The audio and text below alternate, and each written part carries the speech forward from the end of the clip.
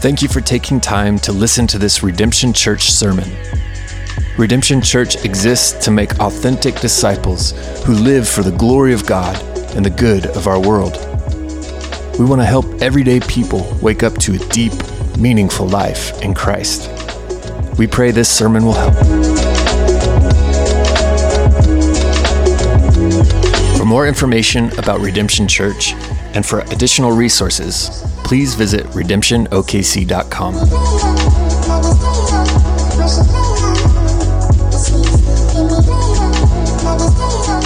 Good stuff.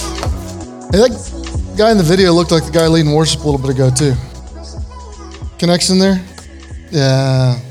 Fun to have Paul leading. Paul's a pilot, been around, it's been fun getting to know him, see how God's been working the life of his family. And so we want to see God work in your family and want to create opportunities and continue to invite you into that process as well. Some of you guys probably noticed I walked up here with an ear of corn. Boomer Sooner, right? Like, that's really not why I brought this up, not because they whooped up on the Cornhuskers, nothing like that, but we'll get to that here in just a little bit. Let me pray for us. Father, I pray that you would fix our minds on truth right now, Father, that all the extraneous stuff going on in our hearts and our minds would kind of fade away, that we'd be able to hear from you right now. Father, I pray that you give us the truth of your word, that you would speak to us by your Holy Spirit, that you would enlighten us to see the grace of Christ all the more, that we would see that you are a loving Father and a good Father that we can trust with all the ins and outs of our stories. Father, I pray that you do soul work in us, that we might experience new life and abundant life even today. Father, we pray it in Christ's name. Amen.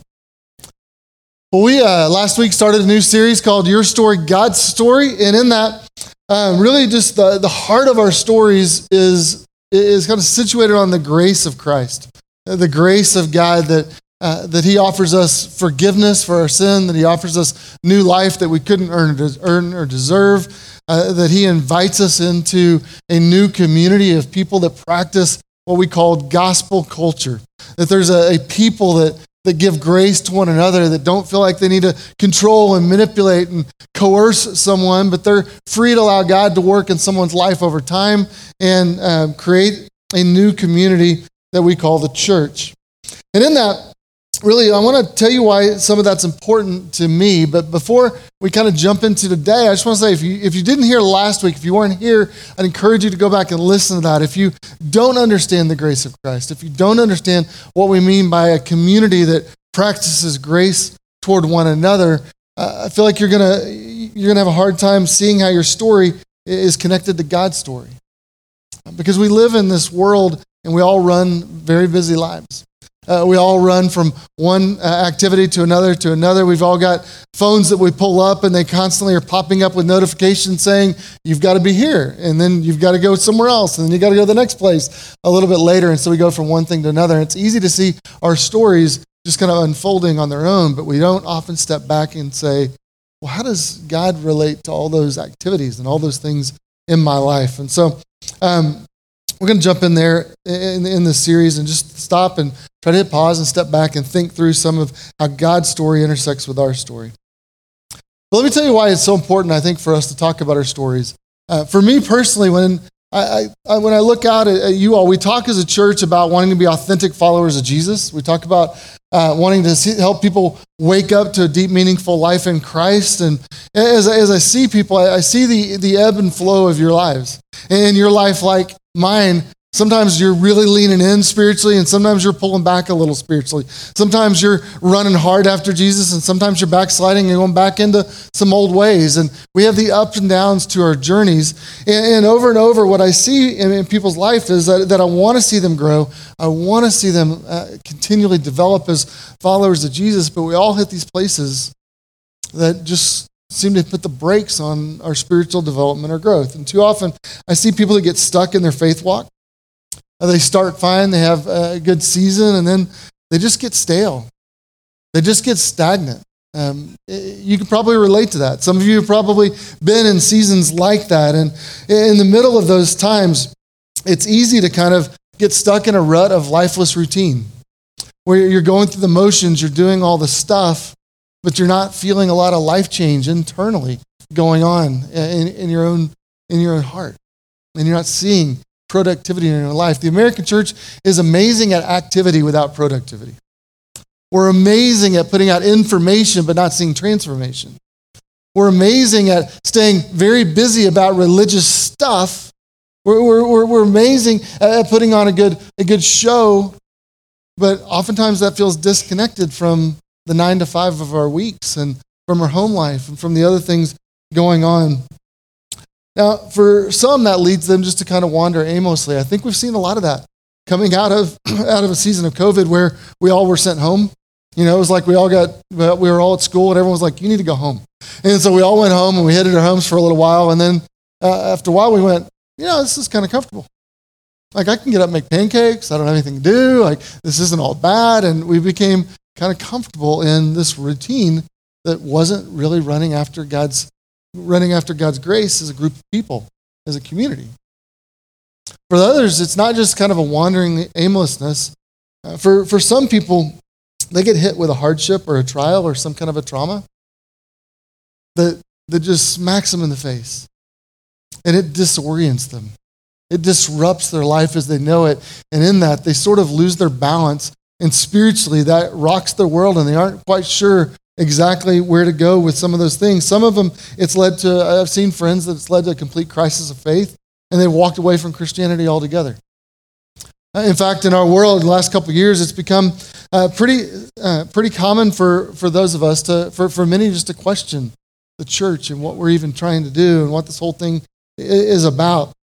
And in fact, what I see and as I interact with most of you is that almost every one of us has this kind of low-grade frustration with the church that tends a little bit towards cynicism. That when we look at the church on a broader scale, when we look at how polarized it is, when we look at how antagonistic it is, when we look at just how broken the church seems to be, there's this kind of low-grade kind of sand in your shoe irritant that just bugs you and you just go, man, I don't know that I want to be associated with all of this. And for some of us, that pushes us in a direction of kind of becoming cynical about the church. For some, it goes even a step further. It's become popular to talk about deconstruction in the church. And deconstruction is kind of a broader cultural principle, but within Christian circles, it's become talked about as deconstructing our faith. And one guy defined it this way. So deconstruction is the process of systematically dissecting and often rejecting the beliefs you grew up with. And we've seen this kind of pattern of famous YouTubers and mama bloggers and writers and Christian artists that have come out and they put on their Instagram story, I'm deconstructing, and it's become this kind of a trendy thing for people to do, to step back and go, I don't want to be associated with all that stuff, or I've had this traumatic experience, or I've gotten disconnected from this group of people, or this subculture for me doesn't seem to fit anymore, and I want to discard it. And so because of all those things, it's like, well, I'm going to step back and I'm going to try to deconstruct the belief system that I was handed and see if I can come up with something better.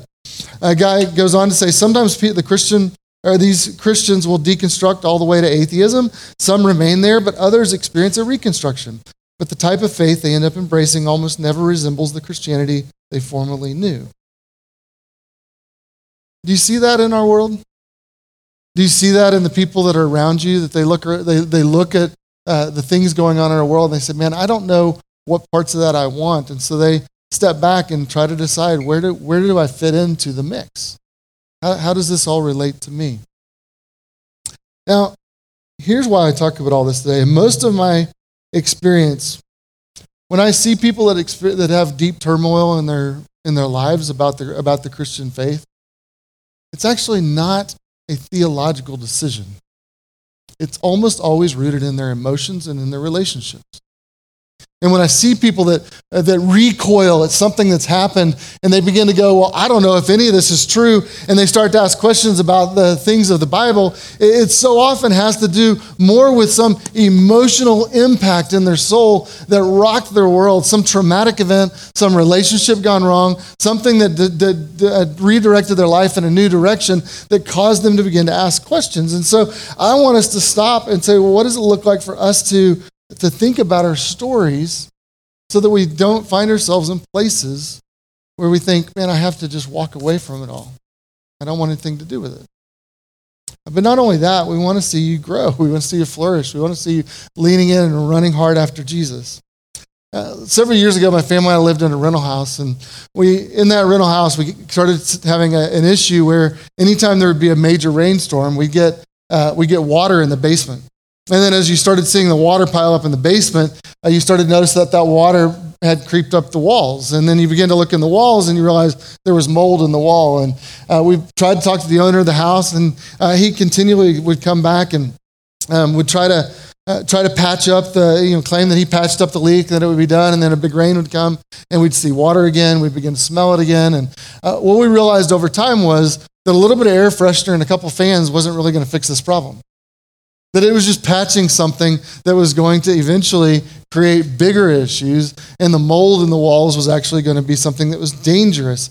And so there was some legitimate work that needed to be done. And the reality is, for some of our lives, we need to go back and do some legitimate work.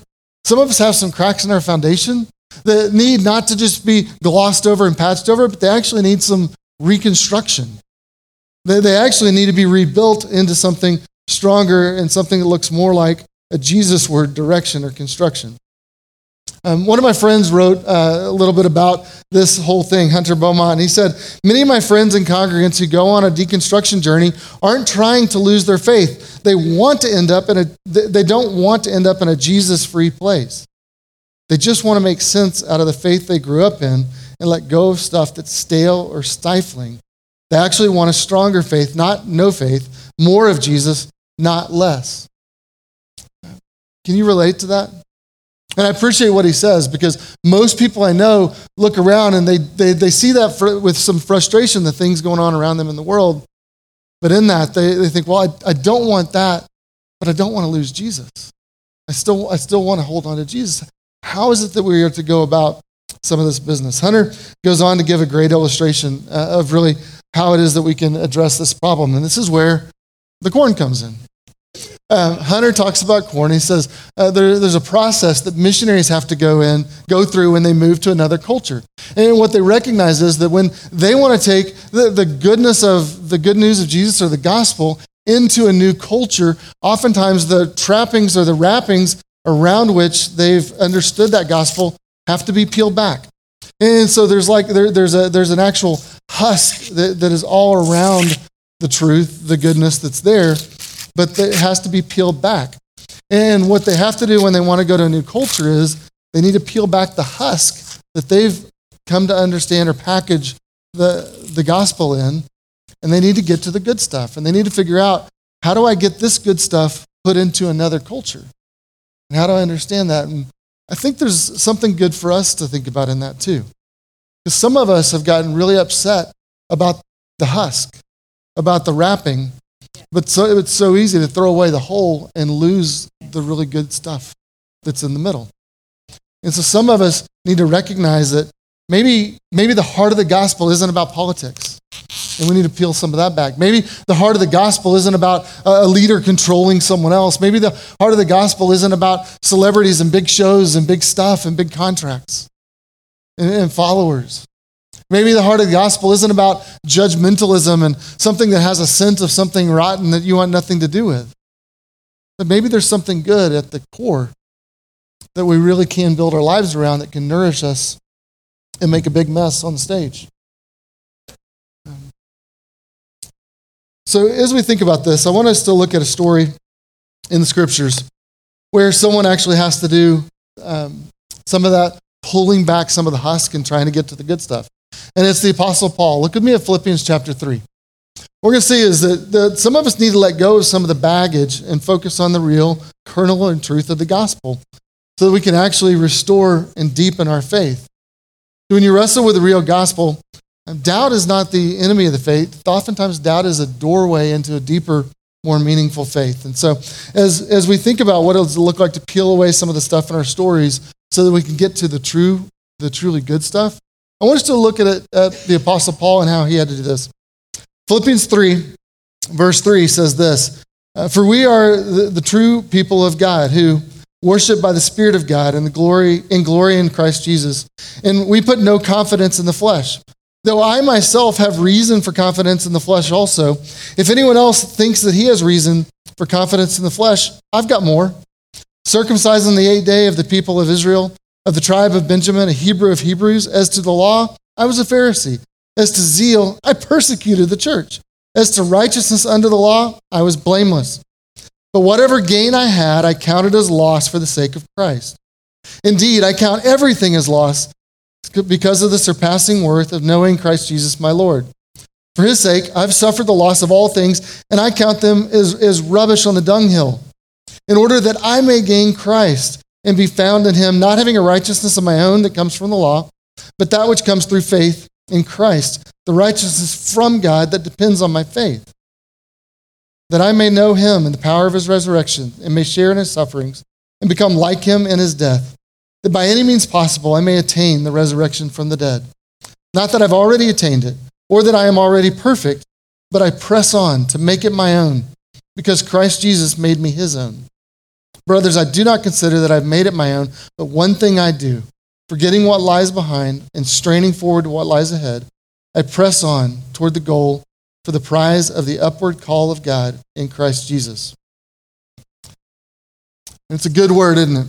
Do you see where Paul goes and what he's explaining in this text? It's interesting to me. Paul's separating, saying, what does true belief looks like? And he uses the word circumcision. I skipped over some of that because we have to go back and explain a whole lot of background that I don't have time to explain today. But he's saying, for those of us that are truly followers of God, those of us who really understand what it means to be the people of God. And so he's setting up this kind of divergence between two different groups of people. He says those who worship by the Spirit, who glory in Christ, and he contrasts it with what? Those who put no confidence in the flesh. Those who are not confident in their own abilities, their own strength, their own earning power, their own ability to navigate all the good of life. And then he goes through this long list. And you notice the list that he kind of unpacks, and he notice that he needs to discard some of the religious baggage that he had built up over the years. Do you see how many things he is able to rip off here? And just says, look, if it comes to the religious performance, I mean, it's almost like he's deadly serious and he's also joking at the same time. You know, when he gets in, and to me, it's a little bit funny the way he phrases some of it. He says, look, as to zeal, he's like, I literally chased people down and killed them. You know, like, which one of you is more zealous than that? As to righteousness, I was deemed and pronounced blameless amongst everyone. He's saying, in the religious circles that I grew up in, I mean, I out-religioused everyone. I worked harder. I did better. I was stronger than anyone else that was out there, and I was able to do all these things. And yet, at the end of the day, what's he say? But all that was rubbish. It was worthless. It was meaningless. And though in my flesh, I tried as hard as I could. I did everything just right. I followed all the rules they told me to follow. But at the end of the day, I counted it all as loss because it didn't add up to anything. It didn't change me. It didn't make me a different person. And so I had to let it go. What Paul's saying is, and I was running after something, but all I had was empty husks at the end of the day. Like I had stuff that looked like something, but it really didn't amount to anything that was of any value. And so I had to discard it. But in that searching, in that seeking, God eventually intersected Paul's life. And Paul began to see his story that none of that really made the difference, that ultimately he needed a new life, not just a better life. And so he begins to understand the grace of Christ. And don't have time to walk through Paul's whole story here, but Paul has a remarkable conversion. And his life has changed. And he literally is blinded. And God says, look, you're blind just like that. But through me you can see. And so I was blind, now I see. Amazing grace, right? As we sing the song. To Paul, it reorients all his life. You notice what he says as you get down a little further into this passage. He says, I'm not already perfect. I haven't already reached the end of the goal. And he said, I'm still in the middle of the story. I haven't gotten to the finish line. I haven't gotten to the end. And so not that I've already attained it or I'm already perfect, but I press on to make it my own because Christ made me his own, meaning Christ, I don't belong just to myself anymore, but Christ has gathered me up as one of his. I now belong to him. And in that, he says, brothers, I do not consider that I made it on my own, but one thing I do, forgetting what lies behind and straining forward to what lies ahead. Forgetting what lies behind. He's saying is, there was some stuff in my past that I needed to discard. There were some ways of thinking, ways of pursuing spiritual things, ways of running after truth, ways of running after God that weren't really leading me where I needed to go. And I needed to forget those things that were behind, and then I needed to strain forward to those things which lie ahead, fiercely running after the good stuff that remains. So he says, I press on toward the prize of the upward call of life. And friends, why is it important that we discard some of the old stuff in our life and that we press on to the new stuff? Well, it's not just so that we don't get sidelined or sidetracked in the faith. It's that grace that's at work in us, that process of growth and transformation and change that happens in our hearts and works its way out through the rest of our lives, is the fuel that continues to motivate us to pursue and run after Jesus. And so we need to constantly be running in these running in ways that we get to interact with Christ. So as we shift gears here for just a minute, here's what I want you to think about. We're going to shift from Paul's story and from kind of shucking the corn, leaving the bad behind, and seeking the really good stuff. I want us to just think about your story. And for you and for me, our stories are formed by our past, but they're not shaped by them. There are things that stay with us, but we need to set some of those aside. And what I see over and over in people's lives is that we tend to just keep going and keep going and keep going. And we don't ever stop and take inventory of our lives. And so this process of working through our stories that we're doing as a church, let me tell you why we're leaning in here. It's not because this is something I can pull up and it goes, oh, you need to walk through your whole story, and that'll be the key for the key that unlocks everything in your church.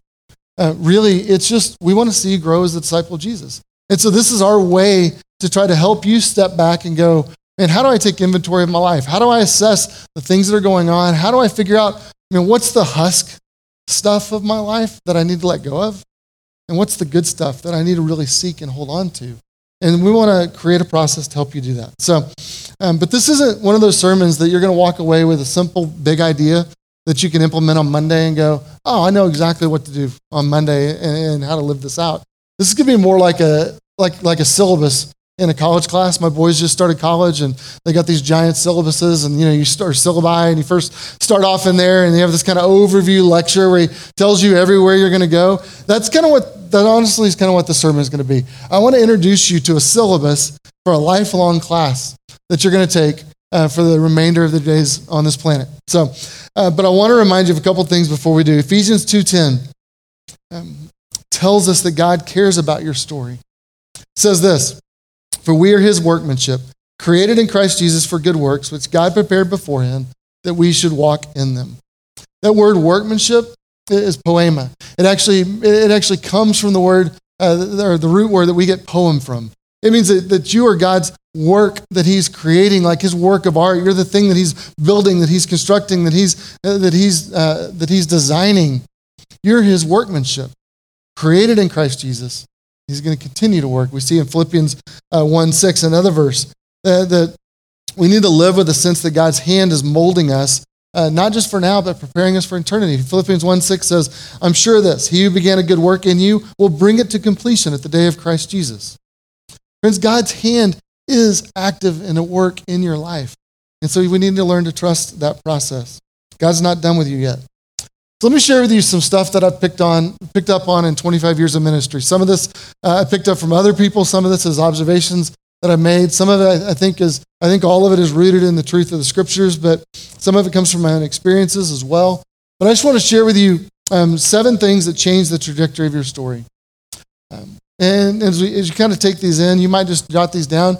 As you go back to your small groups and you prepare your story, if you're not in a small group, we'd love to be able to share with you the process that you can go. And really this process is something that just allows you to step back and try to put your story on paper and assess, and where have I been? Where has God taken me? How do I see where God's been at work in my life and where he's aiming and pointing me in the future? And so as we dive into this, I'm going to give you 7 areas to think about. First is your personal heritage and history. Each of us has a heritage. You've got a background. You've got a personal history that influences who you are. It changes and shapes really the person that you are today. And as God uses these events and these past influences to write our stories to mold us, they've brought us to where we are today. There's no way you can escape the early childhood years and the formative effect that they have on who you are. And so those things really do shape our lives. It's our family influences, our geography, our natural gifting, our personalities, our genetics and DNA, the things that we grew up around. It makes us the kind of a unique person in the world. There's no one else in the world that has the exact makeup, the exact personality, the exact history that you do. You're in a unique case. Now, some of us are proud of our past, and some of us are ashamed of our past. Some of us have stuffed it down so far, we're just hoping it never creeps up, right? We're just like, just push it back down, and if it rears its ugly head, you're like whack-a-mole, like, nope, you're not allowed back up here, and just shove that stuff back down and move on. But there's no escaping that the atmosphere of our home, the tone of the talk, the force of the discipline, the presence or the absence of a parent can make in terms of your own development. Some of us dealt with parents who were abusive or who abused alcohol and were drug addicted. Others of us had parents who had strong faith. And they walked with the Lord and they encouraged us to do the same. Some of us grew up with skills in sports or in band that allowed us to excel in certain circles. Others of us grew up with learning differences and didn't realize why school was so frustrating until we reached adulthood. Others of us wandered the halls of our school, not sure where we fit in at all. And you weren't quite sure exactly where you fit, where you belonged. And we have different ethnicities, different financial realities, different educational experience. All these things shape our lives. And so as you think about the trajectory of your life, one of the things we have to account for is just our personal heritage and our personal history. All those things shape and molded us to bring us to this point. Now, the second area that really shapes our trajectory is providential relationships. If you talk to anyone who's walked as a Christian for any amount of time, you almost always hear them reference someone who intersected their life and first told them about Jesus or invited them to church or pointed them in the right direction. And when they begin to talk about it, they say, oh, let me tell you about so-and-so and how he made a difference in my life. I was running this way, and he just stopped me and said, hey, time out. You need to hear the truth about your life and where you're headed. And they begin to point me in a different direction. And there's people that really mean the world to you. Maybe someone that believed in you when no one else seemed to. Someone who saw a gift in you and called it out. It's funny. I was just looking at David Cole over here. He's an FBI agent. And one of the first guys that called me out was a guy that worked with a youth group who's an FBI agent.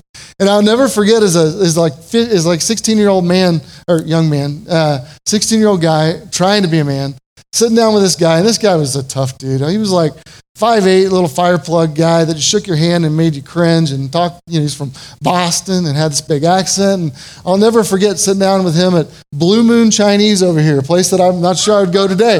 But it's still there. But I remember sitting there with him and him looking across the table at me and just saying, Jeff, he's like, you could do what I do. You could be an FBI agent if you want to. And I just remember as a 16-year-old guy going, yeah, that would be pretty cool. Like he thinks I'm man enough to go do that job. That's pretty killer. But there's these people that speak in your life and you remember these moments, don't you? But isn't it funny that this many years later, I can remember I remember where it was when he spoke a word of encouragement to me as a young man. And you have these people in your life that God has sent that they're your heroes. And they may not be heroes in the sense that you think they're going to be on a big billboard someday. But they're heroes because God sent them to you and they intersected your path at a key moment. Maybe it was a friend who was there when you were down in the dumps and in a really dark place. Maybe it was a mentor who took you under their wing and encouraged you in a career or in a business. C.S. Lewis, I love what he says about friendship. He says, friends are those people that you finish a conversation with them and you go, oh, you too. Like, oh, you feel the same way I do about this. And there's an instant connection because there's a camaraderie that takes place.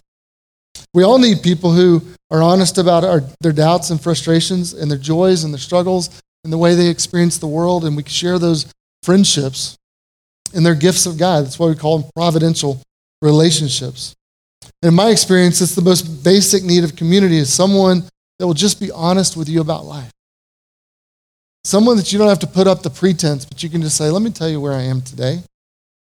Those are people we need. And we all need to be surrounded with friendships and relationships like that. Now, one way for you to get to your desire for connection is to look at the people that you consider your heroes. And do you have 2 or 3 or 4 people that you look at and you look at the trajectory of your life and you think, my life changed because of their presence in my life, because of that relationship? It could be a parent or a caregiver, a relative, a big brother, sister, a teacher, a neighbor, a mentor. Maybe it is a famous figure or a historical role model that became someone you wanted to be like. Maybe it's a youth pastor, a small group leader, a close friend. We have these people in our lives, though, that are God-sent, that play key roles in influencing us for good. And we all benefit from those providential relationships. They have the power to shift the trajectory of our lives, don't they? Let's look at the third thing that can really shift the trajectory is pivotal moments. Our lives are full of both high points and hard times. High points are those places we look at, and they're especially meaningful in a good way of our life. And it's important to take note of what those things are in your life. What are the things that really encouraged you? It may be a memorable trip with friends or family. It may have been an accomplishment, something you did that people took notice of, and they affirmed in you. They applauded the crowd at the end of your performance, or winning a game, or getting a promotion in your career that you think, man, there's someone who sees the gifts that I bring to the table as valuable. And so those things are affirmed in you. And what are the things that, maybe it was an apartment you lived in with your best friends, or a family event like a wedding or the birth of a child or the birth of a grandchild.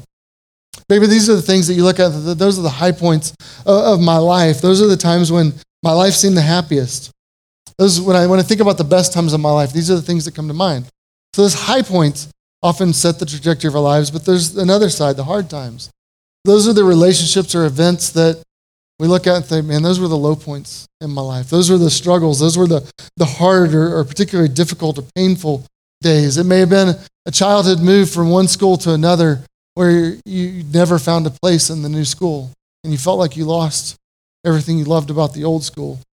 And you began to put up some defensive walls that really changed the way you interacted with other people after that. Maybe in really just a loss of a job or a loss of a loved one or a relationship and a split up that happened that you've never fully recovered from because it's just always stayed with you. And when you think about your hard times, it's just think about the places that were the things you've endured, the things that were painful, or maybe they're still painful. Maybe you're in the middle of one right now and you're like, well, let me just tell you right where I am today, because you're in the middle of one of those seasons, incidents that are difficult for you to talk about from your past.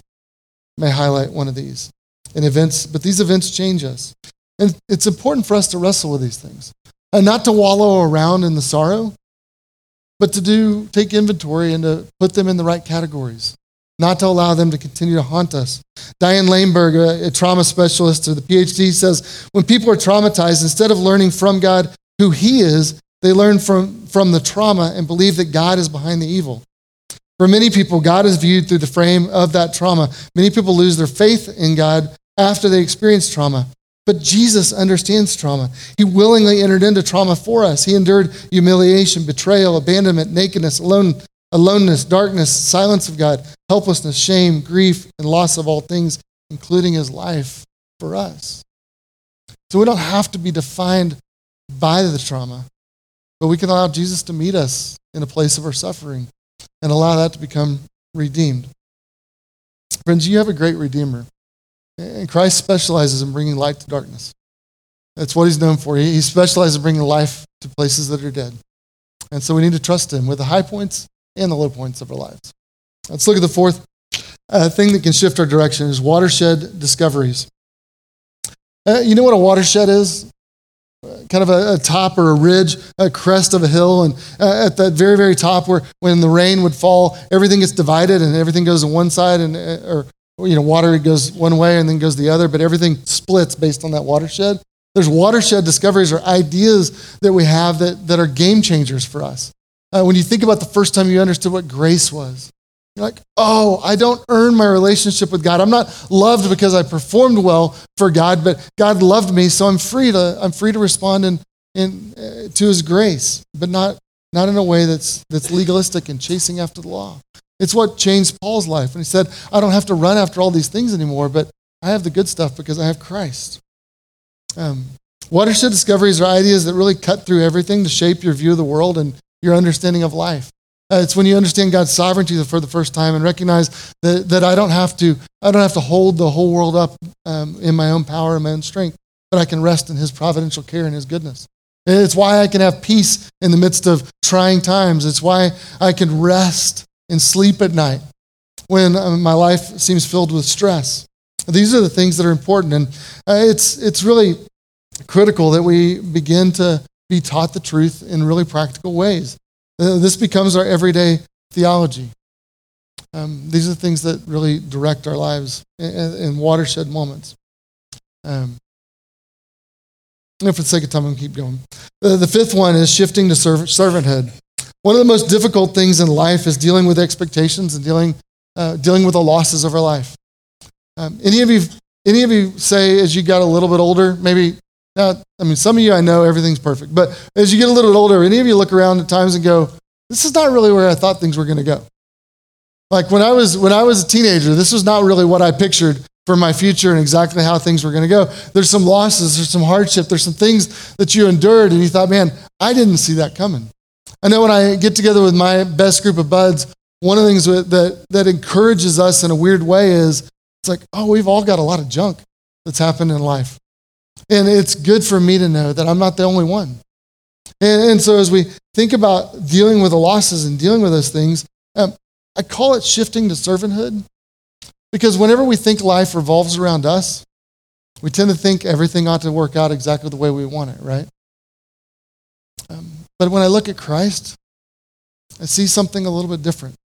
I see someone who is in every sense of the word God, in every sense of the word holy, in every sense of the word completely submitted to His Heavenly Father, in every sense of the word lived a just and humble life, and yet things didn't go always up and to the right, did they? Christ, in fact, just before He died, got down on His hands and knees and took off His outer robe and He began to wash the feet of His disciples, one of whom was going to betray Him very soon, another who's about to deny Him, and the rest who were going to scatter and run away rather than standing by His side. John 13 says, Jesus then says to them, if I then, your Lord and teacher, have washed your feet, you also ought to wash one another's feet, for I have given you an example that you should do just as I have done to you. See, there's something that changes our trajectory when we shift our expectation from the world is here to meet all my needs to I'm here to serve those around me like Jesus. And when we have a personal ministry and servant-hearted mindset and we shift, that just changes the way in which we interact with the world and it changes the way that our stories unfold. Number 6, doing your heart work. There are times when you'll break through to a relational connection with God that is personal, and you have a sense that God is really doing something in your heart and in your life, bearing fruit in your life. This is the private discipline of learning to pray, to talk to God personally, to allow Him to interact with your own life, to interact with the Psalms and becoming comfortable with them and understanding where do I go with my emotions, where do I go with the stuff in my own soul so that I know personally how to take those to the Lord and allow Him to meet me in those places. Where you're no longer sort of outsourcing your spiritual nurture to someone else that meets with God, but you're learning to go and to run to the Lord yourself in a personal sense. It means you're beginning to live less off someone else's relationship with God. You're beginning to live more and more out of your own friendship with the Lord. And then the last one, God's hand and God's timing. We need to learn to see God's hand in our lives. There are times when God reveals His sovereignty and grace in our lives in a special way. Friends, sometimes it takes patience to see the good stuff grow. There's a reason the scriptures call it, compare it to trusting a farmer. One of the things I remind myself of sometimes is, I don't know when stuff's going to grow. My job is just to go till the soil today. And sometimes in God's timing, you have to wait until He nurtures something, until He makes it grow. And so perhaps God's word will come alive to us in some place. Perhaps some passage of scripture will jump off the page at some point and you'll understand it for the first time, even though you've read it 100 times before. Sometimes there's things that become more meaningful that you didn't really understand in the past, but all of a sudden God's at work in them and they begin to change. But it doesn't happen overnight. The sanctification process takes a lot of time. So let me end with this. Let me go back to what Paul said in Philippians 3. Not that I've already attained it or that I'm perfect. Can you all agree there? You relate to him? And none of us have arrived. None of us are perfect. But I press on to make it my own because Christ has made me his own. My story is ultimately defined by Christ's story, and I belong to him. And those whom he has gathered to himself and to his Father, he will not lose one. You are his workmanship created in him. And he who began a good work in you will continue to perfect it until the day of Christ Jesus. He's not going to let you go. So friends, let's do what Paul did. Let's press on to the goal of the upward call of Christ. Let's forget what was behind, and let's run after the stuff that's ahead of us, that we might take hold of Christ. Let me pray for us. Father, I thank you for these friends. I thank you for, Father, just so much truth that we need to wrestle with, but so little opportunity to dive deep into these things today. Father, I pray that you would walk with each of us as our stories unfold over the years to come. Father, help us to lean into, to do work, Father, to shed the husk of stuff that we need to let go of, but to take hold of that which is good and never let go. Father, help us to forget what's behind and to run after that which is ahead, that we might take hold of Christ. Father, I pray in his name. Amen.